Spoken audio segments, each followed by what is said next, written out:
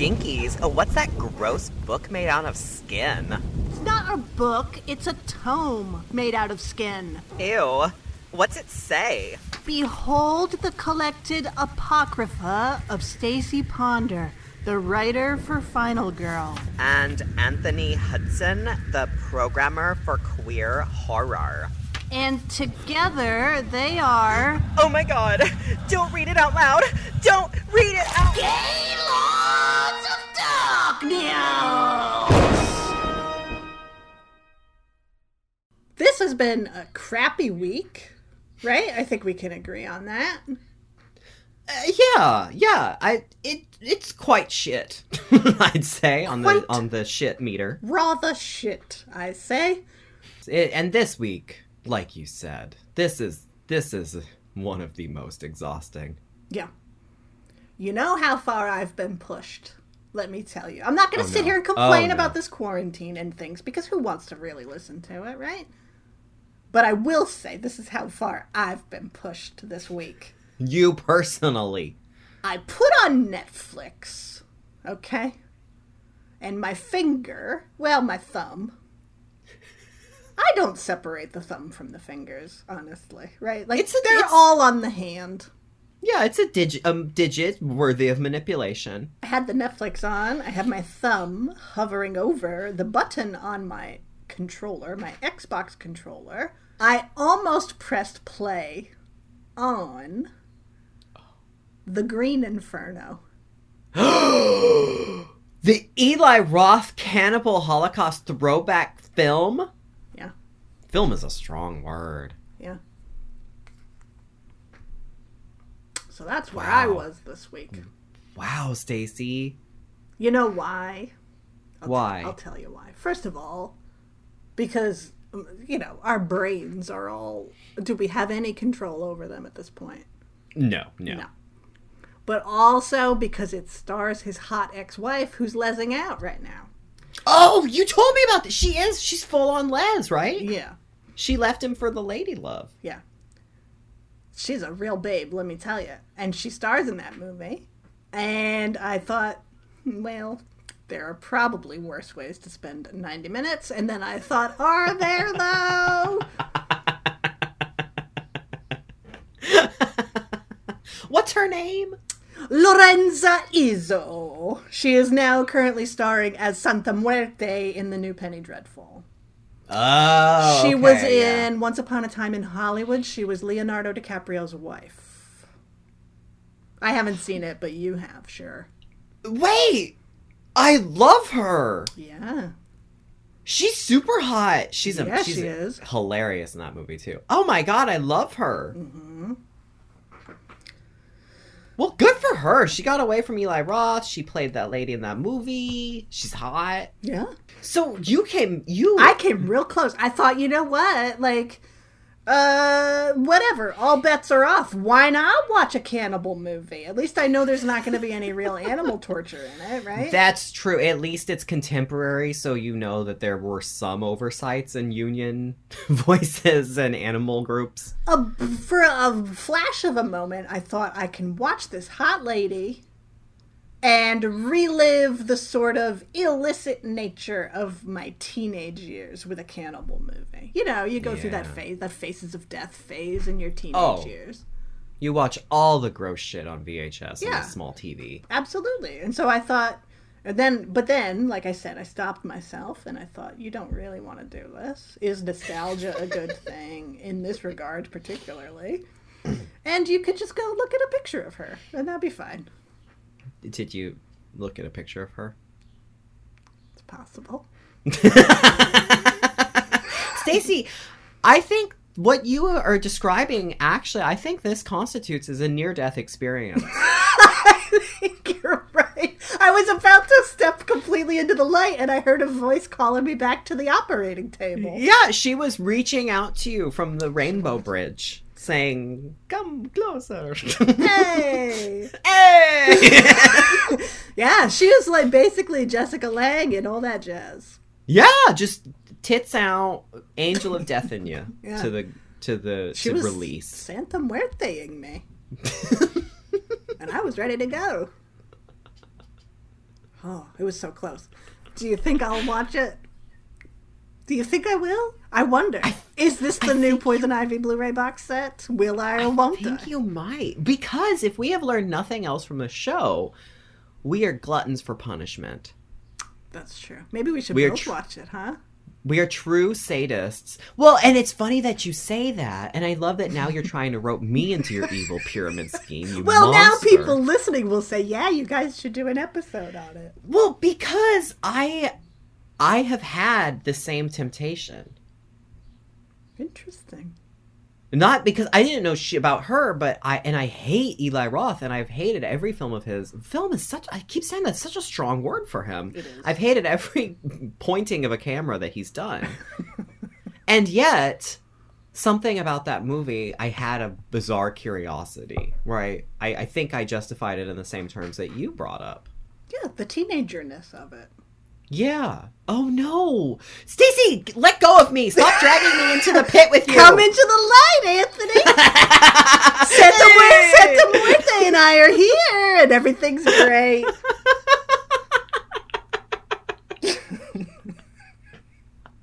I think I'm gonna do it. Oh, fuck. What do I have left to lose these days? Fuck. Do I have to watch this with you? I think so. If I'm gonna do it, you have to do it. That's what being a podcast partner is all about. Oh, it's true. It's in our legally binding contract. But you watch it and you say to yourself, oh my gosh, look at her. And then you can remember she's lezzing out. So, if nothing else, there's that. And she's like the final girl. I guess so, probably. I hope. I mean, they were married at the time, so. As far as I know, I've only really seen her in Once Upon a Time in Hollywood, and I loved her. Yeah, she's great. Oh, Stacey, she wears this outfit that every time it came on screen, I gasped. And then Maddie had to Photoshop Carla's head into the outfit. And I might have printed a poster and put it on my wall. I love her. Oh, fuck. God damn you, Stacey! Yay! Why do we always have to roleplay Orpheus and Eurydice? Ever since goddamn Portrait, you make me keep turning around. Return a toi! And it's me in a white gown with Santa Muerte by my side. Samara's hacked my email. Yeah. There you go. God damn. Well, it wouldn't be Disaster July if we weren't. If we weren't disasters. If we weren't disasters. The films themselves are pretty good, but it's our choices in every other aspect of our lives this month. Yeah. I can't believe I would even begin to sanction these thoughts, but I feel like I must have come down with the Ponder virus, the P virus, where now these detrimental choices just seem so alluring. Yeah, they don't only affect me anymore. God damn it. Oh, well. So look for our Green Inferno episode. Yeah. Coming to an ear hole near you soon. The P virus is mutating, and now we're watching Eli Roth films. We are monsters. These are uncertain times. But that's for the future, if there is a future. We're living in the now, baby, by which I mean we're living in the past. 1974. 1974, a little movie called Earthquake! It tells you in the title what you're gonna get. I mean, the Poseidon Adventure. What does that tell you? I don't know what that is. I have no idea what that is. But Earthquake, right there, you know. Yeah, a towering inferno, like you can put two and two together, but like that just means a tall fire, right? But an earthquake. Mm-hmm. And if you needed any more understanding of what those words illustrate, then you look at the beautiful poster design that just shows things on fire and people falling over. She tells you who she is right in her business card. And you know what it says on my business card? Oh, yeah? I love Earthquake. Is it the best disaster movie? I don't know. In my humble and expert opinion, Absolutely it is. Is it my favorite regardless? Absolutely it is. Yeah. I think that's all warranted. Yeah. I have not seen a lot of the disaster films, but this one is my favorite, Yeah. I think. Although, I do have a very soft spot for Airport 75 now. But Well, that's yeah. a different story. Yeah. Yeah. But this is the one for me, baby. I'm telling you. Well, and Stacy, does it not all come down to this cast? I know we say that, but that's what these disaster movies are. That's these what they're all casts. about. They're all about. And this one, cast of a lifetime. Cast of a lifetime. Excuse me. Lorne Green, okay, of television's Bonanza. Oh no, it begins. Okay. All right. Ava Gardner, who needs no introduction or outroduction. Yeah. It's Ava Gardner. First of all, she was married to Mickey Rooney, which you say to yourself, all right, I guess. Wow. Yeah, right? In top form, she comes in, and her first line is, God damn it! She like kicks a pillowcase or something out of her way. Yeah. She is in top diaphanous gown form here. Oh. I love her. Who also, it must be mentioned, is playing the daughter of Lorne Green, who is only 7 years older than her. And I say, this is one time where age disparate casting of mothers and daughters and sons and fathers, any of that, Yeah. it works out. Well, it's hardly ever that. I mean, it's to me, it says that she's playing younger than she is, not that he's playing older. Exact. And that never happens. Exact. Meanwhile, Mamma Mia 3, Cher plays Meryl Streep's mom, and they're like a year apart in age. But in this, Ava Gardner is playing the much younger daughter of Lorne Green. I will say in this and like certain Grande Dame Guignol movies, I'm thinking particularly of Straight Jacket starring Joan Crawford. Oh, yeah, classic. The women did play much younger than themselves because it's like, you've got Joan Crawford. Just fucking let her do it all. So does Joan Crawford at 60 play herself at like 30? Yes. And does she sell it? Yeah. And does she sell it? Absolutely. You look at her and you say, she's at least 50. But it doesn't matter. It doesn't matter, right? It's Joan Crawford. Let her do whatever she wants. If I was pushing a crib, I mean a baby carriage, whatever you put a baby in with wheels on it. A pram. A pram. If I was pushing a pram, I did down the I guess they just call them streets over there. Anyway. Cockney Nanny, Stacey. Yeah, Nanny 911 Part 2. Whatever. If I pushed a thing over and it had a baby in it, and you looked in, and the point is Joan Crawford can play a baby, okay? Now you're pushing baby cribs over. Look, we're in a pandemic. Anything's possible. And yes, you're right. Joan Crawford did play Benjamin Button in Straight Jacket. That's right. But I don't know, the timelines do mix up because then if we talk Grande Dame Guignol, then we also have Gloria Swanson as a 50-year-old playing like a 300-year-old corpse woman in Sunset Boulevard. Right, yeah, it goes both ways. Or it's like, oh, she's so old, and then you find out the character's like 36. This crone. Yeah. Will she take to the woods anytime soon? I signed my name in the She's devil's seen book. her 35th summer, you know. Oh no, she's pushing over a pram again. Is that woman pushing a crib down the street? Yes, there is. Is Joan Crawford sitting in it? What the fuck? She's the baby? She's the egg lady from fucking Pink Flamingo. Yes! Oh. Anyway, Ava Gardner Is perfect. is perfect. George Kennedy, my beloved George Kennedy, is extra perfect in this movie. We love him. Playing the one good cop, and you say to yourself, there are no good cops. But you know why Cap. he's the one good cop? Because he quits being a cop because he realizes being a cop sucks. Because aren't we supposed to help people? Yeah. That He sees never the problem in the happens. system. That never happens. No, he punches out the county trooper. Yeah.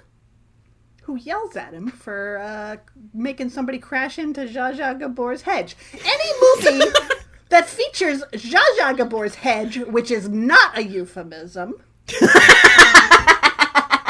unless you want it to be, It could be. it could be, is a movie for me. Any Zsa Zsa adjacentivity. Mm-hmm. If Zsa Zsa is anywhere near the premises of this film, of any film, If a movie Nightmare on Elm Street. Nightmare on Elm Street, is it in the Zsa Zsa Gabor expanded universe? Yes! This is what I want to That's the series James Wan needs to do. Exactly. We have, excuse me, okay. This movie features Marjo fucking Gortner, which, if you read Final Girl, you know that I believe I have a tag on there that says Marjo fucking Gortner, okay? Do you know? Are you a big stan? I am! You know why? Do you know of Marjo Gortner?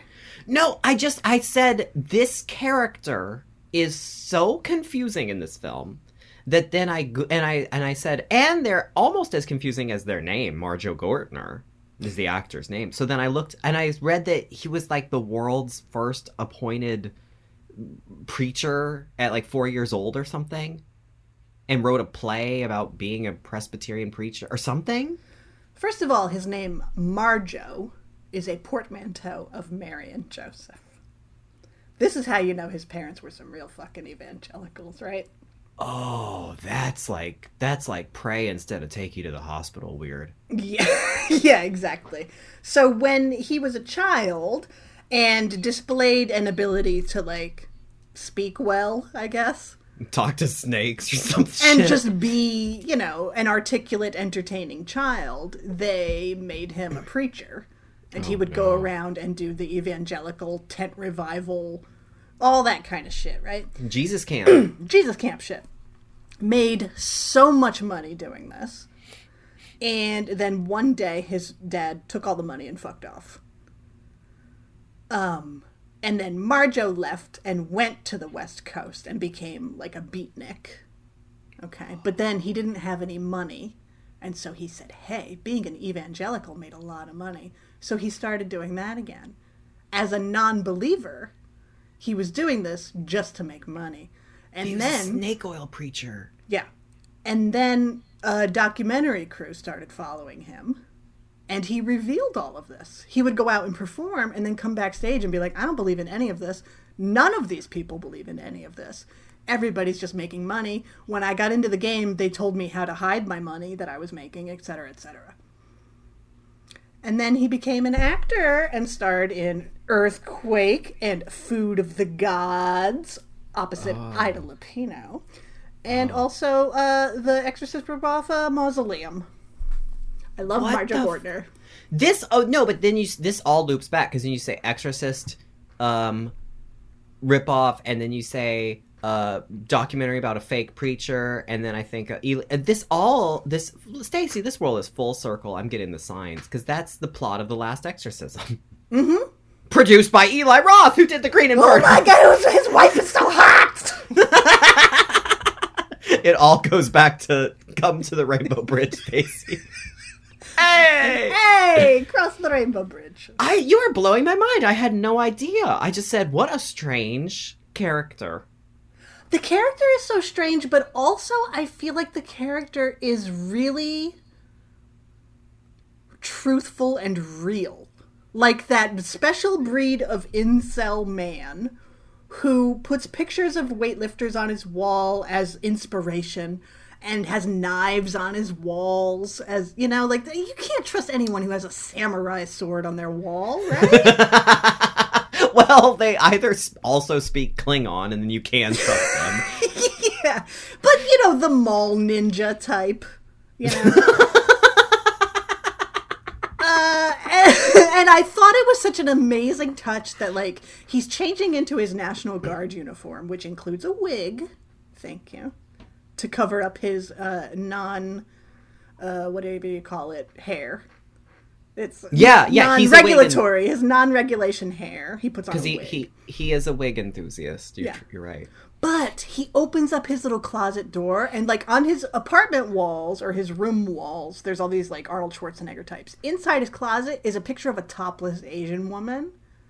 Oh, I missed that! And that, to me, was such a that tied the whole character together for me, of this, like, macho incel who can't talk to women, but fetishizes, like, Asian women and swords and all this kind of shit. Oh, it's coming together now. The circles continue to come together. I get it now. Because I was confused because there's that weird scene where the guys come in and they're like, "You a fag, Jody?" when they see all the bodybuilder pictures. Mm-hmm. And I was like, wait, so he's like this like hippie shopkeeper that has a thing for Victoria Principal. Oh, spoiler, who is also in this cast. But then he also is gay and has these bodybuilder things. But then he also is a rapist, creep, incel. Yeah. No, the bodybuilding is just like the inspirational picture. Yeah, that's his thinspo. Yeah. Fitspo. Yeah, exactly. But then I did wonder how much of like that, because this was also 1974 and, you know, films as product of their times. And I was wondering how much of that depiction of him was like also just sort of that vitriol against like Vietnam veterans or soldiers over Vietnam. Which felt sort of irresponsible, but also I can totally see that toxic incel dude aspect. Yeah, to me, he never read as an actual... He read as, like, a cosplayer. Yeah. Which he literally was! Yeah, he's in the National Guard and is, like, the big man. He's, like... He just reminded me of, like, those militia dudes who need to, like, go protest that they have to wear a mask and bring their big gun with them. But they've never actually fucking done anything in their lives. Yeah. Yeah, and he even has his, like, Superman quick change in his closet. The wig is really what got me going with this guy. Well, how could it not? Wow. It's a wig. Wow. Okay. Yeah, so, Victoria Principal, which, how much time do we have here? I mean... all we have is time. Victoria Principal.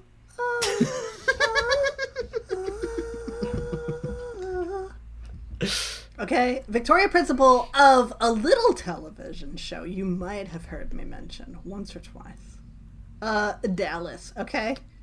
Which Stacey, also, I think you need to tell people about a little bit about your connection to Dallas. Yes, I have recently resurrected my Dallas blog, wherein I recap an episode every Friday. It's called Dallas Reviewed. It's available at dallasreviewed.blogspot.com. You can just Google Dallas Reviewed. It is, perhaps, with the exception of this show that we're doing right now, the Gaylords of Darkness, I mean. I don't mean this episode in particular. Aside from Gaylords of Darkness, Dallas Reviewed is my favorite thing to do in the whole world. Oh, I love that. And you do an episode a week. I do an episode every week. It is very freeing. And I love it. And I especially love Victoria Principal. Also, like, she is a legit... I was going to say humanitarian, but she's like an animalitarian. Mm-hmm. An environmentalitarian. And also the queen bee of a fucking cosmetics, or well, skincare, not even cosmetics, a skincare empire. Mm-hmm. Much like the lead character of The Seventh Victim, except if she wasn't pushed to suicide by Satanists. Or Wasp Woman. Or Wasp Woman. If she didn't become a literal Wasp Woman. Which often happens. Which can happen if you're not careful with that royal jelly. Just get a little too hopped up on that jelly, you start wasping out. That's right. Excuse me, though. Victoria Principal, okay? She was Pam Ewing on Dallas for 5 seasons. And then they wouldn't pay their writers, and so all of the writers quit, and she said, "Excuse me, now we have bad writers because you wouldn't pay the writers. Therefore, I am also leaving the show." And she stepped away. She already had her skincare empire going at this time. She was already an environmentalist in the late 70s, like when Earthquake is happening, she was already an environmentalist. She made hundreds of millions of dollars with her skincare line and used it for philanthropical purposes, animal rehabilitation, saving the oceans, saving the planet, and it's cruelty-free. She no longer owns the skincare line, but regardless, it's cruelty-free. There you go. Yeah. So, Yeah, she sold it to Guthy-Renker to go take care of animals full time. So, I know people don't care, but I don't care about that. Victoria Principal is a fucking queen, and I think everyone should recognize it. She's really amazing. She's a great person, and also she's really fucking cool in this movie. She's so cool in Just this movie. not to just reduce an amazing, incredible philanthropist and really genuinely good person to their looks, but also she's really hot. I mean, it's an afro, right? Yeah, this is a legit afro. She apparently had hair, like, down to her waist. And then she cut it off and styled it like this because I guess in the book or in the script it said this character had this hair and she really wanted this part. And so she literally did that to her hair for the audition. Yeah, I read she just showed up to the audition like that and then they just cast her. I mean, good call. Yeah, she is lit and legit as Rosa. Who purchases the groceries from Marjo Gortner. Yeah. And then finds herself weaved into a complicated web between this incel and between a stunt man. A stuntman played by Richard Roundtree of Shaft fame. Shaft, motherfucker. He is Miles Quaid, like motorcycle daredevil. How very quintessentially 70s is that? 70s. But he wears his yellow and black leather Evel Knievel-esque outfit, and he literally gets to be a superhero in this. Yeah, it's really cool. Mm-hmm. And we get to see him do his little ramp tricks. A loop-de-loop! Except, well, the first loop where the motorcycle just falls upside down and crushes him. I don't see how it could ever work. I don't have what it takes to do this kind of thing. No, I say, what's the point? No, there's no Evel Knievel in me. No. Not even Jackass. Like, I can't. That's just not these days. No. When No, in no, my no, no, youth, no, no. perhaps. In my youth, absolutely. Let's Yeah, be but when real. you're a kid, you're supposed to do stupid shit like that. Mm-hmm. As an adult, I say, no thanks. I would like to wear an inflatable suit, perhaps, just to ensure that no harm will come to me. You're on your stunt tricycle with your sumo suit. Yeah, I should wear my sumo suit in my salad bar tank. I will be harmed not by germ nor pointy thing. As you jump through a hoop of fire. On my way to tank is- Walgreens. Right? Richard Roundtree looks over and what the fuck? But he has to give me props Yeah, he gives you thumbs up. Yeah. For effort. for effort. That's sumo. Did you see what that sumo did? Is that sumo in a salad tank? With a sidecar crib with Joan Crawford in it? And she's dressed like a baby? Must be a 70s disaster epic. Yep. There you go. Who else? Charlton Heston. Who cares? I get it that he was like the 70s virile man, leading male, but I loathe him so much. Stacy, He's repulsive. why was he a thing ever? It was the time. Like, I felt some level of egregious happening in Airport 75, but for most of it, I just got to watch Karen Black and Gloria Swanson. Well, she was only in 2 minutes, but I got to spend more time with these other cast of characters. Yeah. Whereas there's so much more Charlton Heston and Earthquake, and I just say, like, was he too macho to refuse makeup? Like, why was he sweating and red? So sweaty all He's the so time. sweaty, and he's always doing this teeth thing, Yeah. and he's got his teeth, and he's just sneering through his teeth through the whole goddamn movie. And he's got so much hair, and I've realized that a lot of people enjoy body hair on a man. They enjoy the hairy chest, but he's got that. His chest hair is just. It's what wrong. is that like? Just covering. It's because he's covered in pubes, not like body hair. It's Yeah. all of it is pubes, and he is like a gross, sweaty, red, chapped chia pet covered in pubes. How was he put in all these films? And how, if we talk about egregious decisions, how is he always paired with these, like, Omega Man? She's fucking cool as shit in that movie. Mm-hmm. Or Karen Black in Airport. She stole her landing that plane. He took that away from her. Yeah. And he's her boyfriend? What? And then in this, he is married to both our queen, Ava Gardner, and he's also two-timing her with Genevieve Bujold. Genevieve Bujold as the widow Marshall, who wears an outfit that is various shades of coral. She got it at the Coralporium. She has a shitty kid. I love her in this movie. Mm-hmm. I love her. I've only also otherwise seen her in House of Yes, to my knowledge, as Parker Posey's mother. I know her best. I will admit it right here in front of everybody that perhaps I know her best from the movie Coma.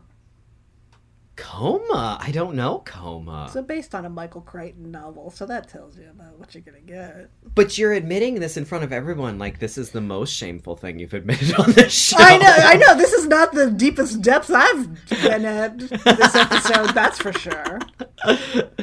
You know, Marjo Gortner's character. Oh, yeah? Whose name is Jodie Jode. More like Chody Chode. Jodie Jode. But I think another nice touch that helps further realize that character is that his big dream is to open a karate school. It's such true. a perfectly realized character. It's true.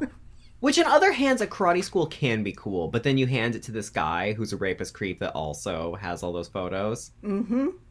Mm-hmm. Mm-hmm. Can't you see him, like, hanging out in a parking lot harassing people with, like, nunchucks?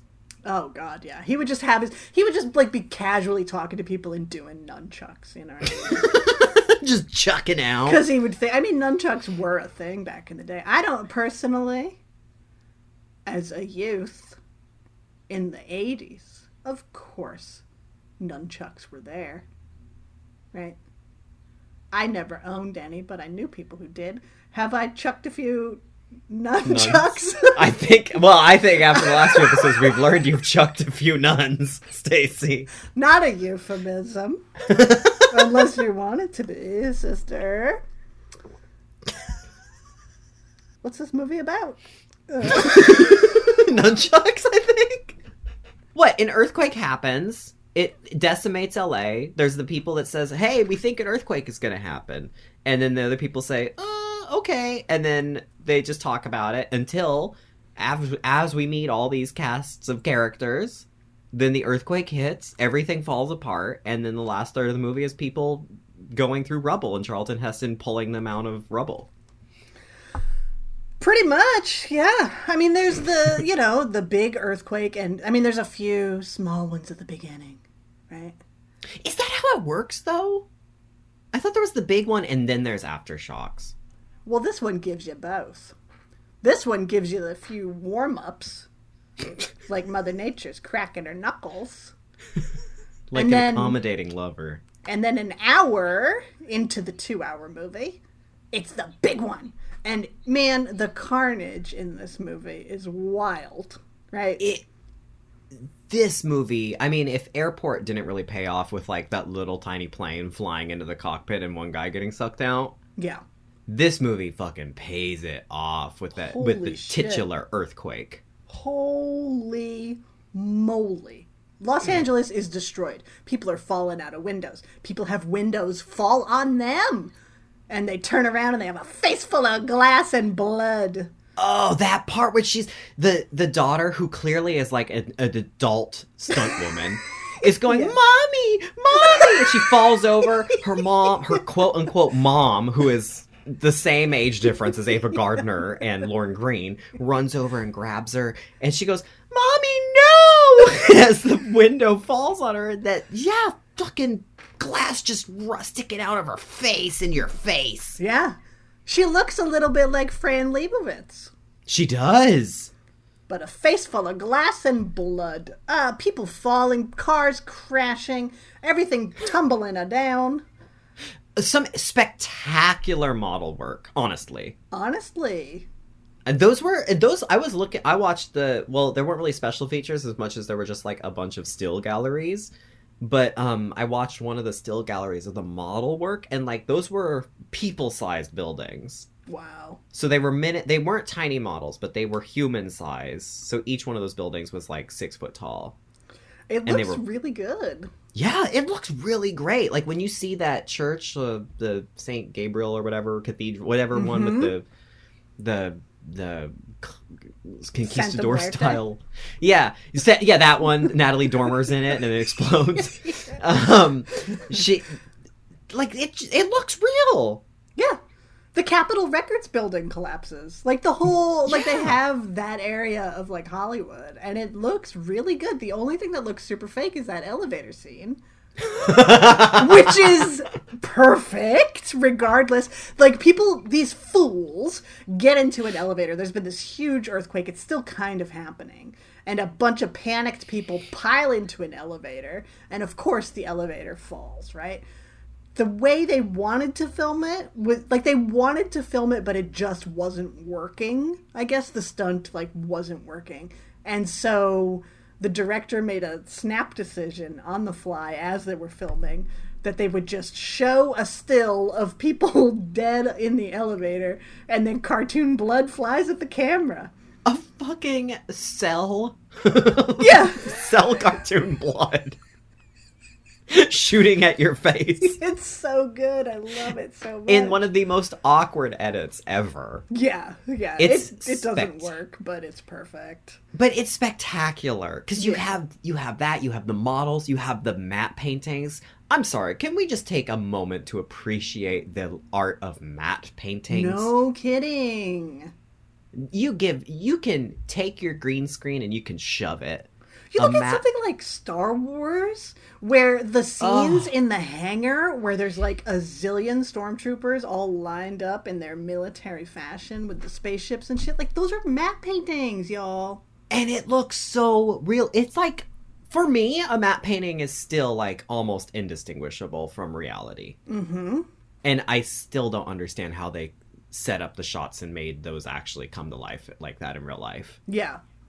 I agree. Like, I've seen how they do it. I don't understand it because it tricks my eye into thinking that the thing is actually happening. Mm-hmm. And that's showbiz, baby. That's showbiz, baby. That's the magic of showbiz. You dirty apes. But then everything, like, there's a huge earthquake. We see it happening all around the city. And then everybody thinks everything is pretty fine. But then there's wave 2, motherfucker. Yeah. And all the people who had taken shelter underground in parking garages, which just seems like a bad idea, but I guess where else were they going to go? What go to a field. I guess it's LA, so it's not like you can easily walk to a field. Right, yeah, this is like downtown. Go somewhere more open. Go to a stadium, perhaps? Perhaps. I guess this was just the easiest, biggest place. But then there's wave 2, and ceilings start to collapse. And, I mean, LA is completely, basically obliterated. It looks like a post-nuclear wasteland. And It's then, like rebar for days. rebar and smoke for days. And then you think, well, whew, okay, that's over. But no, my friend. There's wave 3. Another one where then the Mulholland Dam, the Hollywood Reservoir, bursts. Okay. and floods the underground and the LA River. And spoiler alert, we have the dizzying high of Charlton Heston dying, coupled with the depressing low of Ava Gardner dying. Yeah. And there I am in the creamy middle.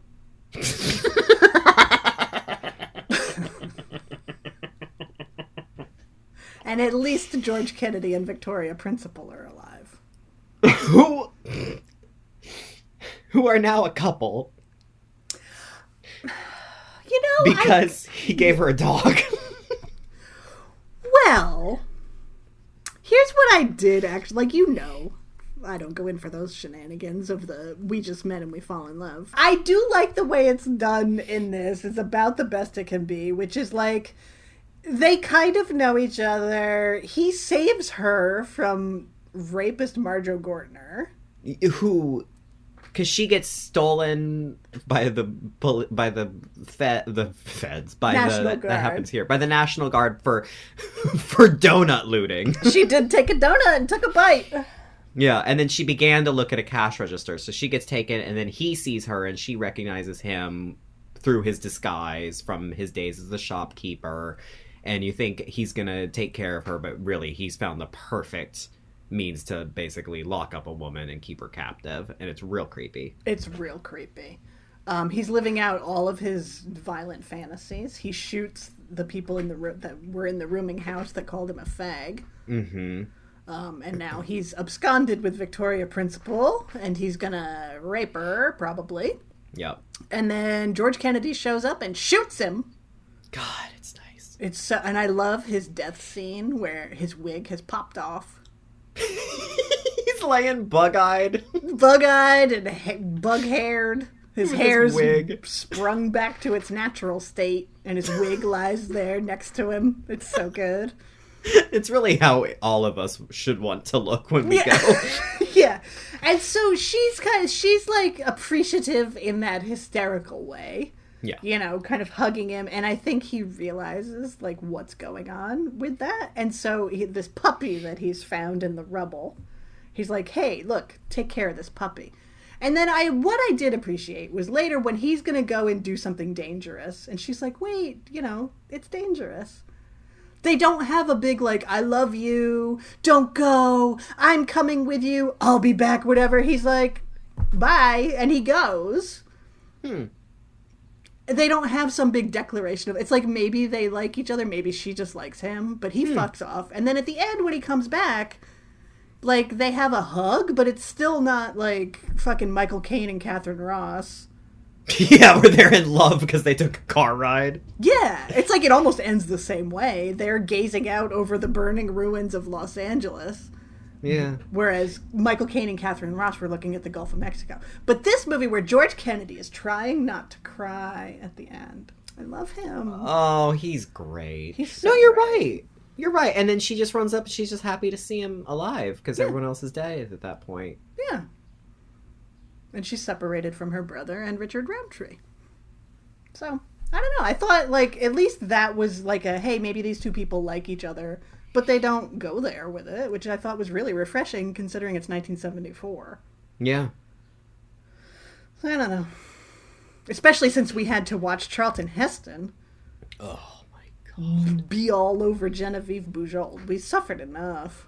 Oh, I just don't. She is so fucking cool. The way her cadence, the way she reads her lines, like just something. Everything. There's something so unique about her. Mm-hmm. She's French, exactly. And you're telling me that she's trying to hook up with this piece of.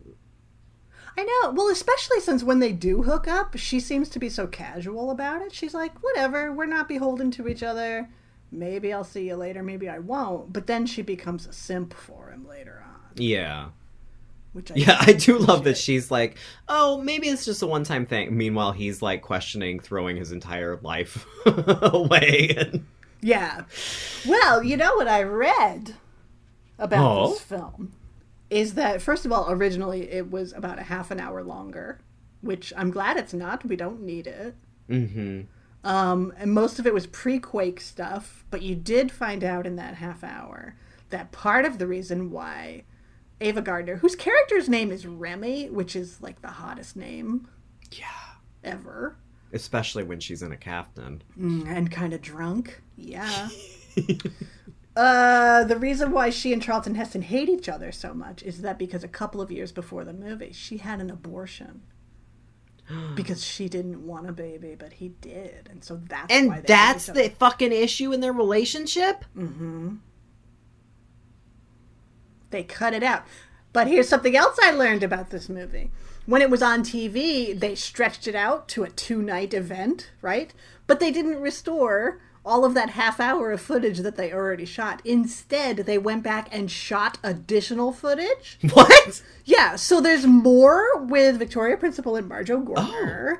And there are all new characters. There's some drama on an airplane, which features Deborah Lee Scott as a woman who can read the future via tarot cards. Oh. And I hope, Anthony, that you know who Deborah Lee Scott is. She is the sister of not only Angie of the television show Angie, starring Donna Pescow. She's also the sister of fucking Mary Hartman. What? Deborah Lee Scott on that show. On Mary Hartman. Yeah. Oh my god, I love her. She's amazing. I didn't know her name. I love her. She was a mainstay on like 70s and 80s game shows, like $25,000 Pyramid, Match Game. She was a fucking whiz at all of those. I must have seen her on Match Game. I'm a huge Match Game nerd. Love Deborah Lee Scott. And you're telling me that as all this is going, as all these dramas are being enacted down on the ground, on the rubble and the fault lines, that she's up there flying around in an airplane doing tarot cards? Mm-hmm. When we grabbed the Blu-ray from Movie Madness for this, and there was the regular cut that I watched, the theatrical, and then it said there was an extended disc, and I wonder if that's on there. Now I might have to watch it. It might be the TV cut. I might have to watch that. Unless they restored the older footage that you were talking about. Right. Oh, but I might have to see now. Yeah. Oh, that's amazing. Oh, man. Those weird days where they just added stuff for TV. I know, like Halloween. Yeah. And it was a 2-night event. Imagine that. A 2-hour movie. Stretched out over 2 nights. Man, talk about those being the days. So I don't know, Earthquake. That's Earthquake, right? Directed by Mark Robson, who directed The Seventh Victim and Valley of the Dolls, and edited like every great Val Lewton movie. Wait, this was the director of Seventh Victim? Mm-hmm. You're fucking blowing my mind today with revelation after revelation. I know. Good revelations like that, bad revelations like we have to watch Green Inferno. I'm losing it. Yeah. What is happening? I don't know. This guy's a good filmmaker. Yeah.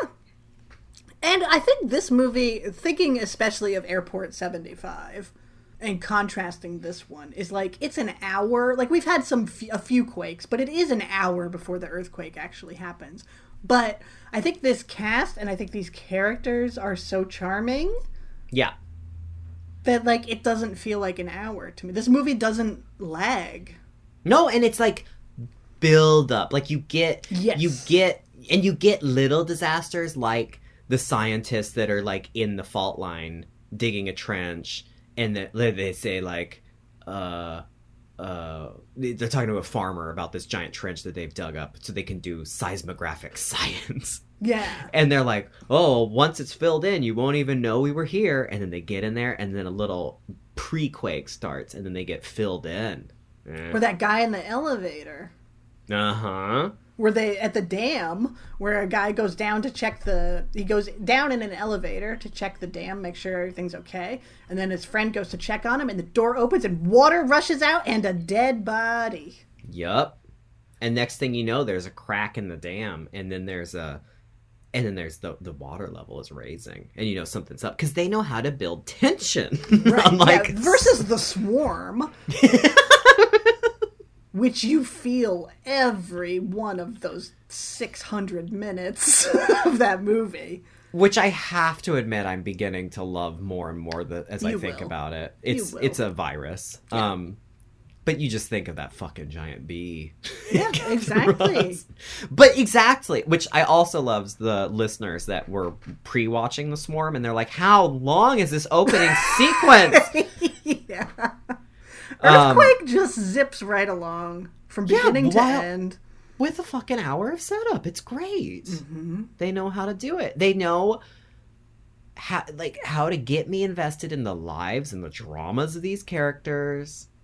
Well, the first draft of the script was written by Mario Puzo of Godfather fame. Yeah, wow. Clearly knows something about a sprawling drama with a lot of characters. Yeah, and you get the characters you fall for. You get the Ava Gardners. You get my favorite thing, which are the little weird roles in these films. Like Walter Matthau. Like, what the fuck? Who in the credits is credited as Walter Matushankowski. Yeah, he wanted that alias, and then he started to put forth this fiction that it was his real name. Really? Yeah, but he just literally made it up for this movie.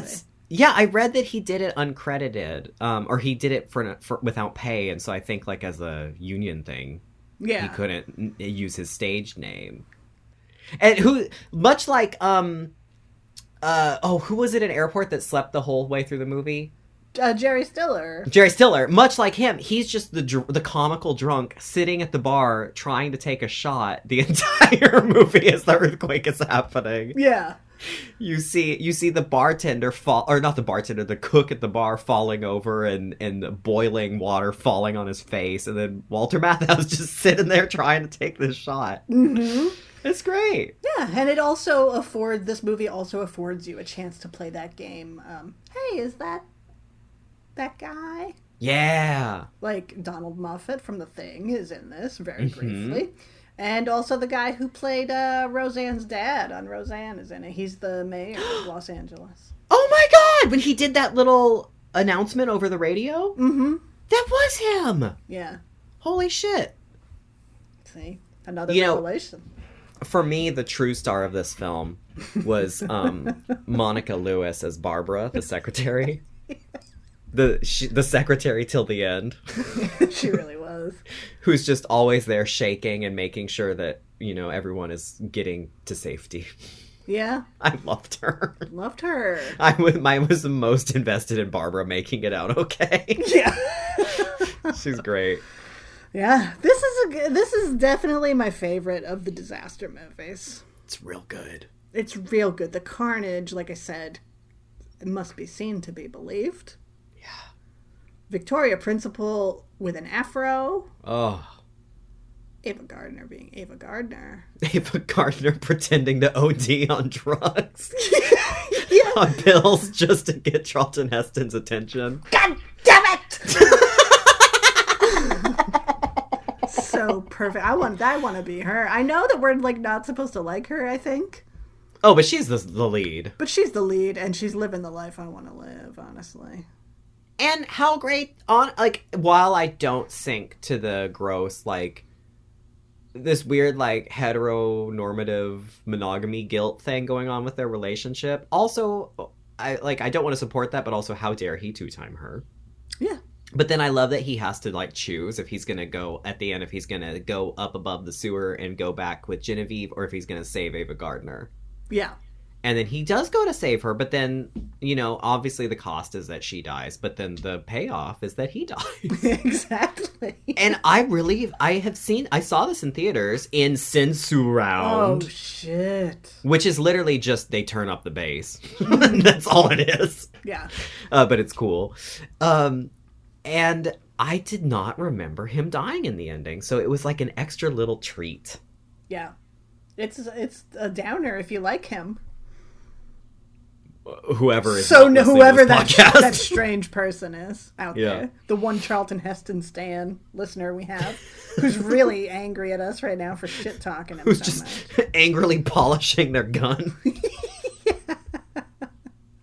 Putting on their ape mask. Yeah, and their Marjo Gortner wig. Disguise kit. I wish. I love Marjo. Of all the actors that I anticipated you zeroing in on in this episode, Marjo Gortner was not the one. There you go. Earthquake! ! Oh, If you've never seen it, you are in for a treat. You definitely have a joyful watch ahead of you. It's some of these disaster films can be chores to get through. This is not one. Exactly. Speaking of disasters, Stacy, do we have a listener question today? We do. That was a roller coaster ride. This question comes from Blacy, who asks, when are you going to talk about Green Inferno? Fucking troll! I kid. This question comes from Ashley, who asks, if you wrote a horror screenplay based on today's society and the shit show we're in, what would it be about? And who would you cast? And I hope Ashley is not a pseudonym for Jason Blum, who's just trying to steal an idea from us without giving us $50. Yeah, he's listening to this podcast and leaning in with his recording brooch. Because he doesn't know how to capture audio otherwise. When it's already been captured. He's so stupid. He's so stupid. Anyway. So granted, I think, Stacey, it could be argued that we are already living through a shit show horror film disaster epic. Absolutely. Real life. Look out the window, Ashley, okay? Yeah, look out the window, Grammy. So we took some liberties with this question. Yeah. And we set some new parameters on top of it in addition to, as well as, such as. Mm-hmm. What were they? I forgot. No, I was waiting for you to finish. Well, we came up with a movie together last week when we were discussing the question. Yeah, yes. Spoiler, we talk about the questions beforehand, okay? God damn it. View behind the curtain. We said, let's do one together, first of all. Obviously, this movie is called Corona Swarm. Okay. Do you imagine it's 2 words or 1 word? 2 words, but also every time I think it, my mind calls it Corona Storm. So that's the alternate title. So that's I think Corona Storm could maybe be the sequel, where there's a Corona Swarm, but then also a weather phenomenon, like a tornado. Oh. Or a hurricane that's going to spread it all out even faster and farther. A worldwide global warming event. Yeah, 2 nights. Yes, on TV. On TV. So we came up with Corona Swarm. Our own modern day 70s disaster epic. Yeah, and then it's just like, who do we want in it and what are the characters? I mean, I think, again, like Earthquake, the title tells you what you're going to get. There's a swarm of corona bees.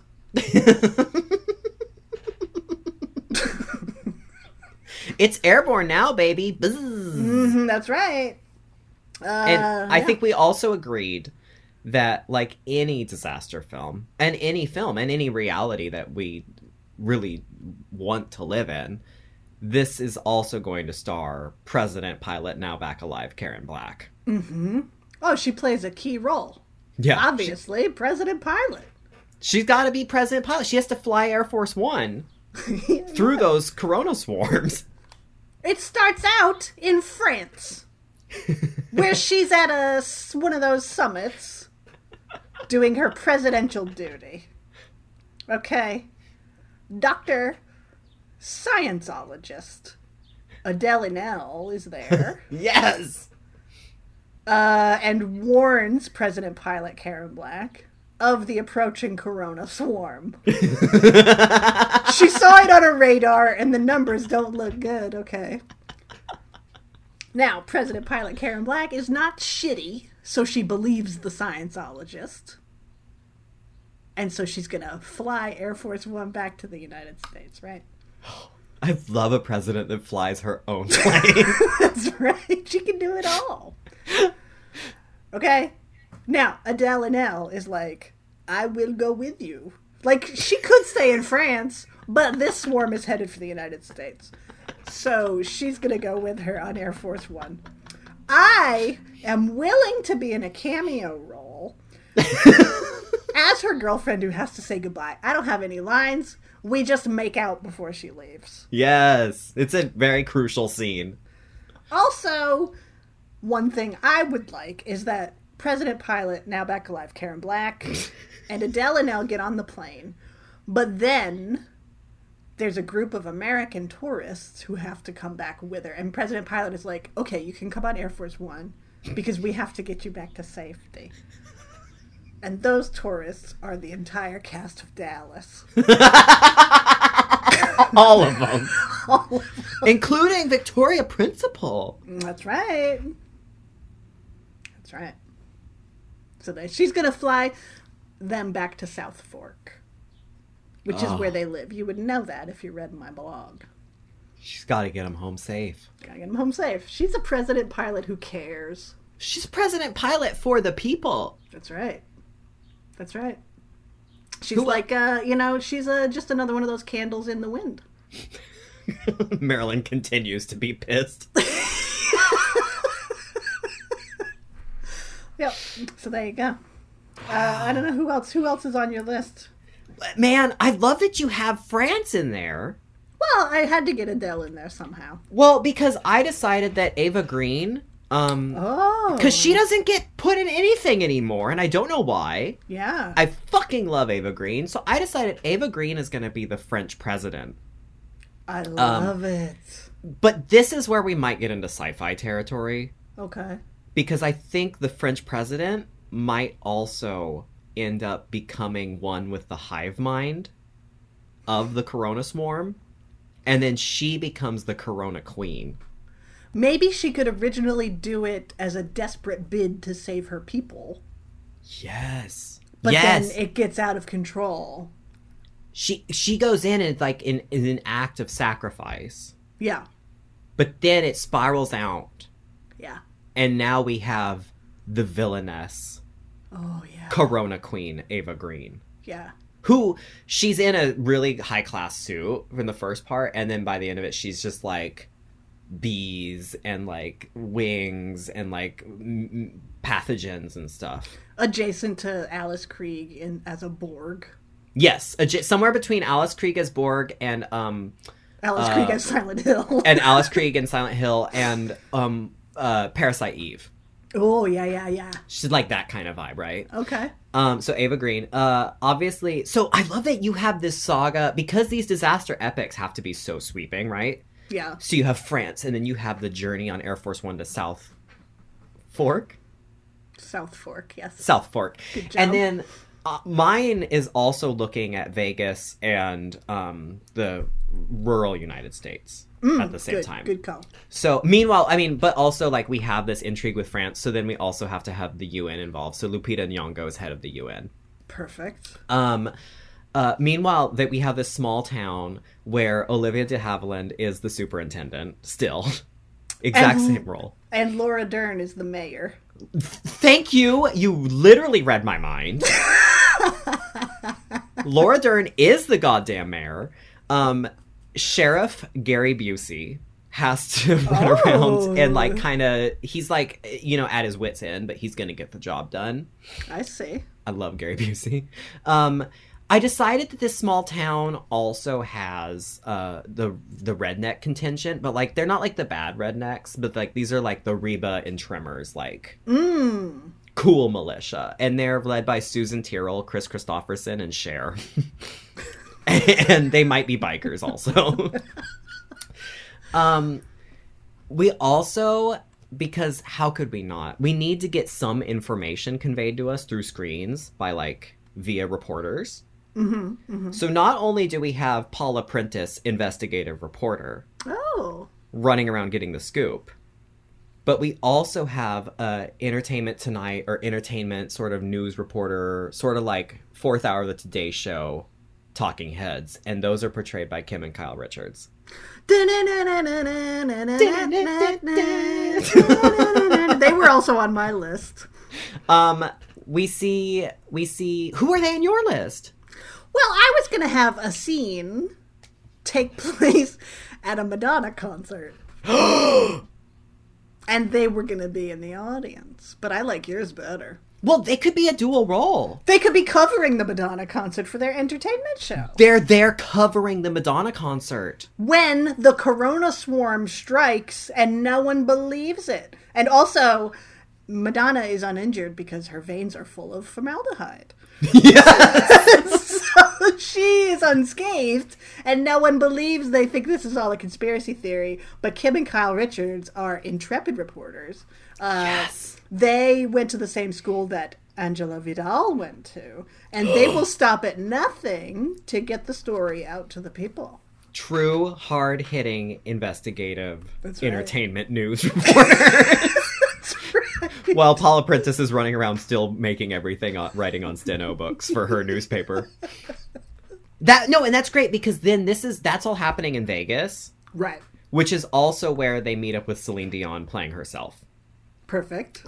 Then I decided this is something that you and I are doing, so we need nuns.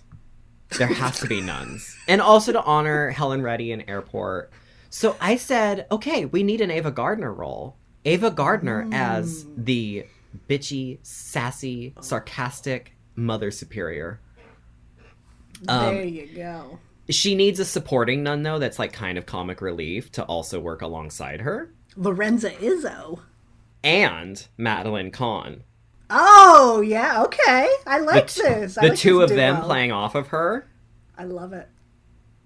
Obviously, timelines are a little jumbled here. Obviously, everyone is alive. And everyone is now back alive. At whatever age you want them to be. Yes. So there you go. Because honestly, reading this, the vast majority... I mean, I think everybody except Lupita Nyong'o and Adele Haenel is like over the age of like 50 at least. Yeah. And probably 2/3 of these people are dead. Yeah. So our kind of cast. Our kind of cast. That's it. This Vegas contingent, as they run and they meet Celine Dion and they go off to run and to get to safety, they're also aided by Pam Grier. Perfect. Who runs a dojo. And this is why I said not all karate people are bad. But she runs a dojo with Grace Jones and Goretta and Lucy Lawless. And Angela Bassett. And Marjo Gortner. And Marjo Gortner, who found peace. And they all trade wigs. Yes. I also had to include, because we need to see some, I'm so glad that you have, obviously, who would be a better French scientist than Adele? Right. Duh. And also, historically, like, the French scientists are really on it. Like, they were doing way more stuff with HIV/AIDS before even the United States was. Mm-hmm. In the 80s. And so, obviously, Adele's satisfying that role. Meanwhile, we have to see some CDC action here. Mm-hmm. And so, we have our head CDC scientist, one of the lead scientists assigned to the case is Denise Richards. And she reports to the head of the CDC, CCH Pounder. Okay. I mean, I would say you had me at CCH, but you clearly had me at Denise Richards. Can we also get Dina Meyer in there as another scientist for a little Starship Troopers reunion? Stacy. Can they les out together, please? They're going to les out, but I don't know that she's going to be a scientist because I cast Dina Meyer and Kylie Travis as the frontline paramedics. Ooh. Who have to work with Denise Richards in the field. They're all ex-special forces. Yes, they were Green Berets. Yeah. And now they're the frontline paramedics that are really doing the work, because it's like doctors get all the acclaim, but it's like we know the nurses and the paramedics work way harder.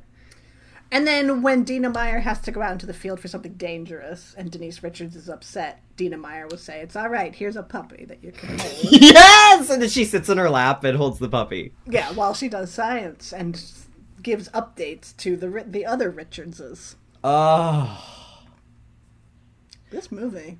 It's gonna be good. At one point, they'll find First Lady Mary McDonnell, who is just reprising her role from Independence Day, but she is married to Karen Black and also still alive. You know, Gloria Swanson has to play herself. And I would appreciate Clarice Starling being in this somewhere, as portrayed by Jodie Foster. And she is partnered up and lezzing out with Gillian Anderson as Dana Scully. And she is head of the FBI. Mm-hmm. They run it together when they're not kissing. Yes. Oh my god. Is this the greatest movie ever made? Yeah. The title song, Corona People, is sung by Barbra Streisand. And that's also a connection because James Brolin is in the film as one of the sex objects. Yes. Yes. Love theme from Corona Swarm. Yeah. It's Corona People, parentheses, love theme from Corona. Yes! Corona People, parentheses. By Barbra Streisand. Yes! Yes. Can we have in the redneck area somehow, perhaps the mayor of that town? Or no, Laura Dern was the mayor of that town. Yeah, Laura Dern's the mayor. Perhaps the woman that they all turn to, though. I just want Sissy Spacek to be in there. Oh, she runs the general store. The general store, absolutely. But she is respected well beyond that station. Yes. You know. Because when you look at the three women that run the town, really, it's Laura Dern as mayor, it's Olivia de Havilland as the superintendent, and then Sissy Spacek because she's like everyone's mom because she runs the general store. And her family has been in that town for years and generations. And they're actually facing a big buyout that would mean complete devastation for the town. Yes. But they didn't know what devastation looked like until the Corona Swarm dawned upon them. Kathy Lee Gifford also plays herself. I love it. This movie. They don't make them like this anymore. Because half the cast no longer exists, but they don't make them like this anymore. They really don't. First of all, all-star cast is now quote-unquote all-star cast. You might get 2 or 3 people you recognize. Maybe Tom Berenger at best. Yeah. You know, and then someone else from some TV show 10 years ago. And that's it. That's the whole all-star of the cast. And then it's all computer. Corona Swarm is practical effects, okay? There are matte paintings everywhere. That's right. Sissy Spacek's general store is a giant matte painting. You know, if Food of the Gods, starring Marjoe Gortner, could have a cellophane overlay of a giant bug flying around, then clearly we can have a cellophane overlay of a Corona Swarm. Yes. Right. Oh. Over a matte painting. Ava Green on a rope dangling in front of it as she flies up upon the populace, dropping her Corona eggs.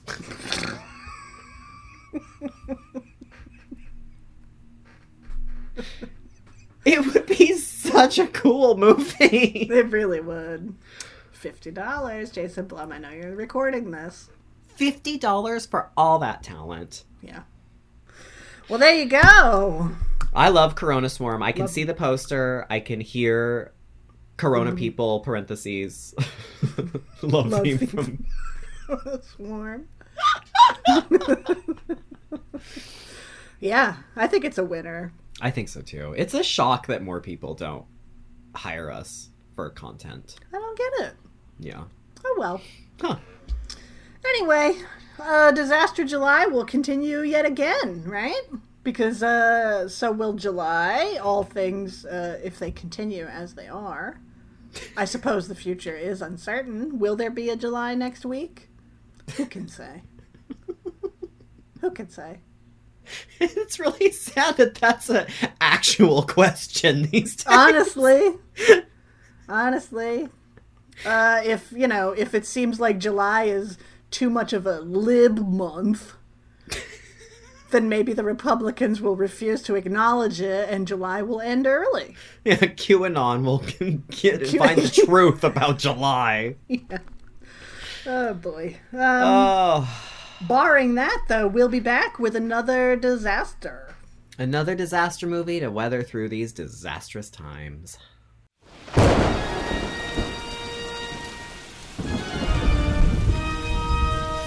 Wow, for a haunted tome made out of skin, it's so loosely structured, yet informative. I know, right?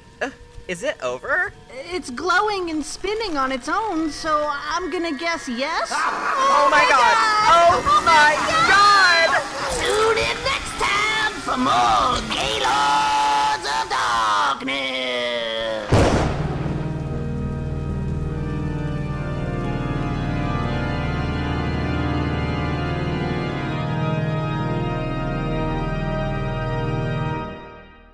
Yeah!